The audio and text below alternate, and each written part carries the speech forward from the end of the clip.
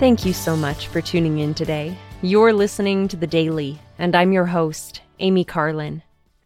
This week, as I studied the Doctrine and Covenants for my personal scripture study, I read some of the words of the Lord to Oliver Cowdery.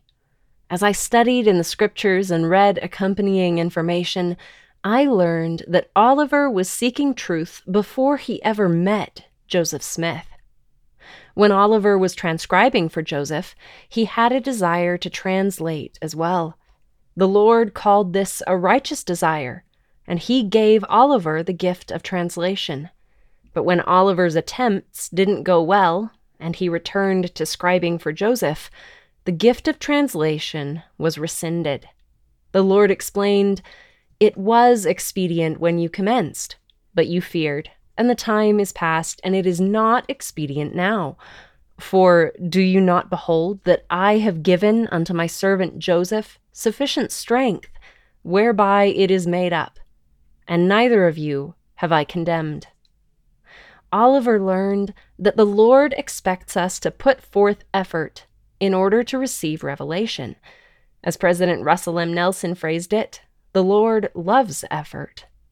When we study, ponder, and wrestle with questions, we are on the path to receiving answers from the Lord. The next step is to take those questions to the Lord and ask Him.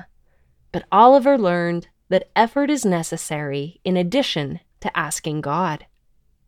Sometimes in our own lives, we fear and we miss opportunities, but through the atonement of Jesus Christ, we can continue to improve and progress.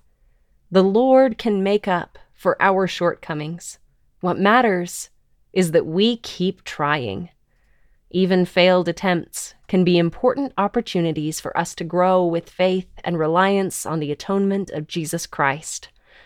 It's good to remember that life is going to be difficult, and we're going to make mistakes here and there and have trials.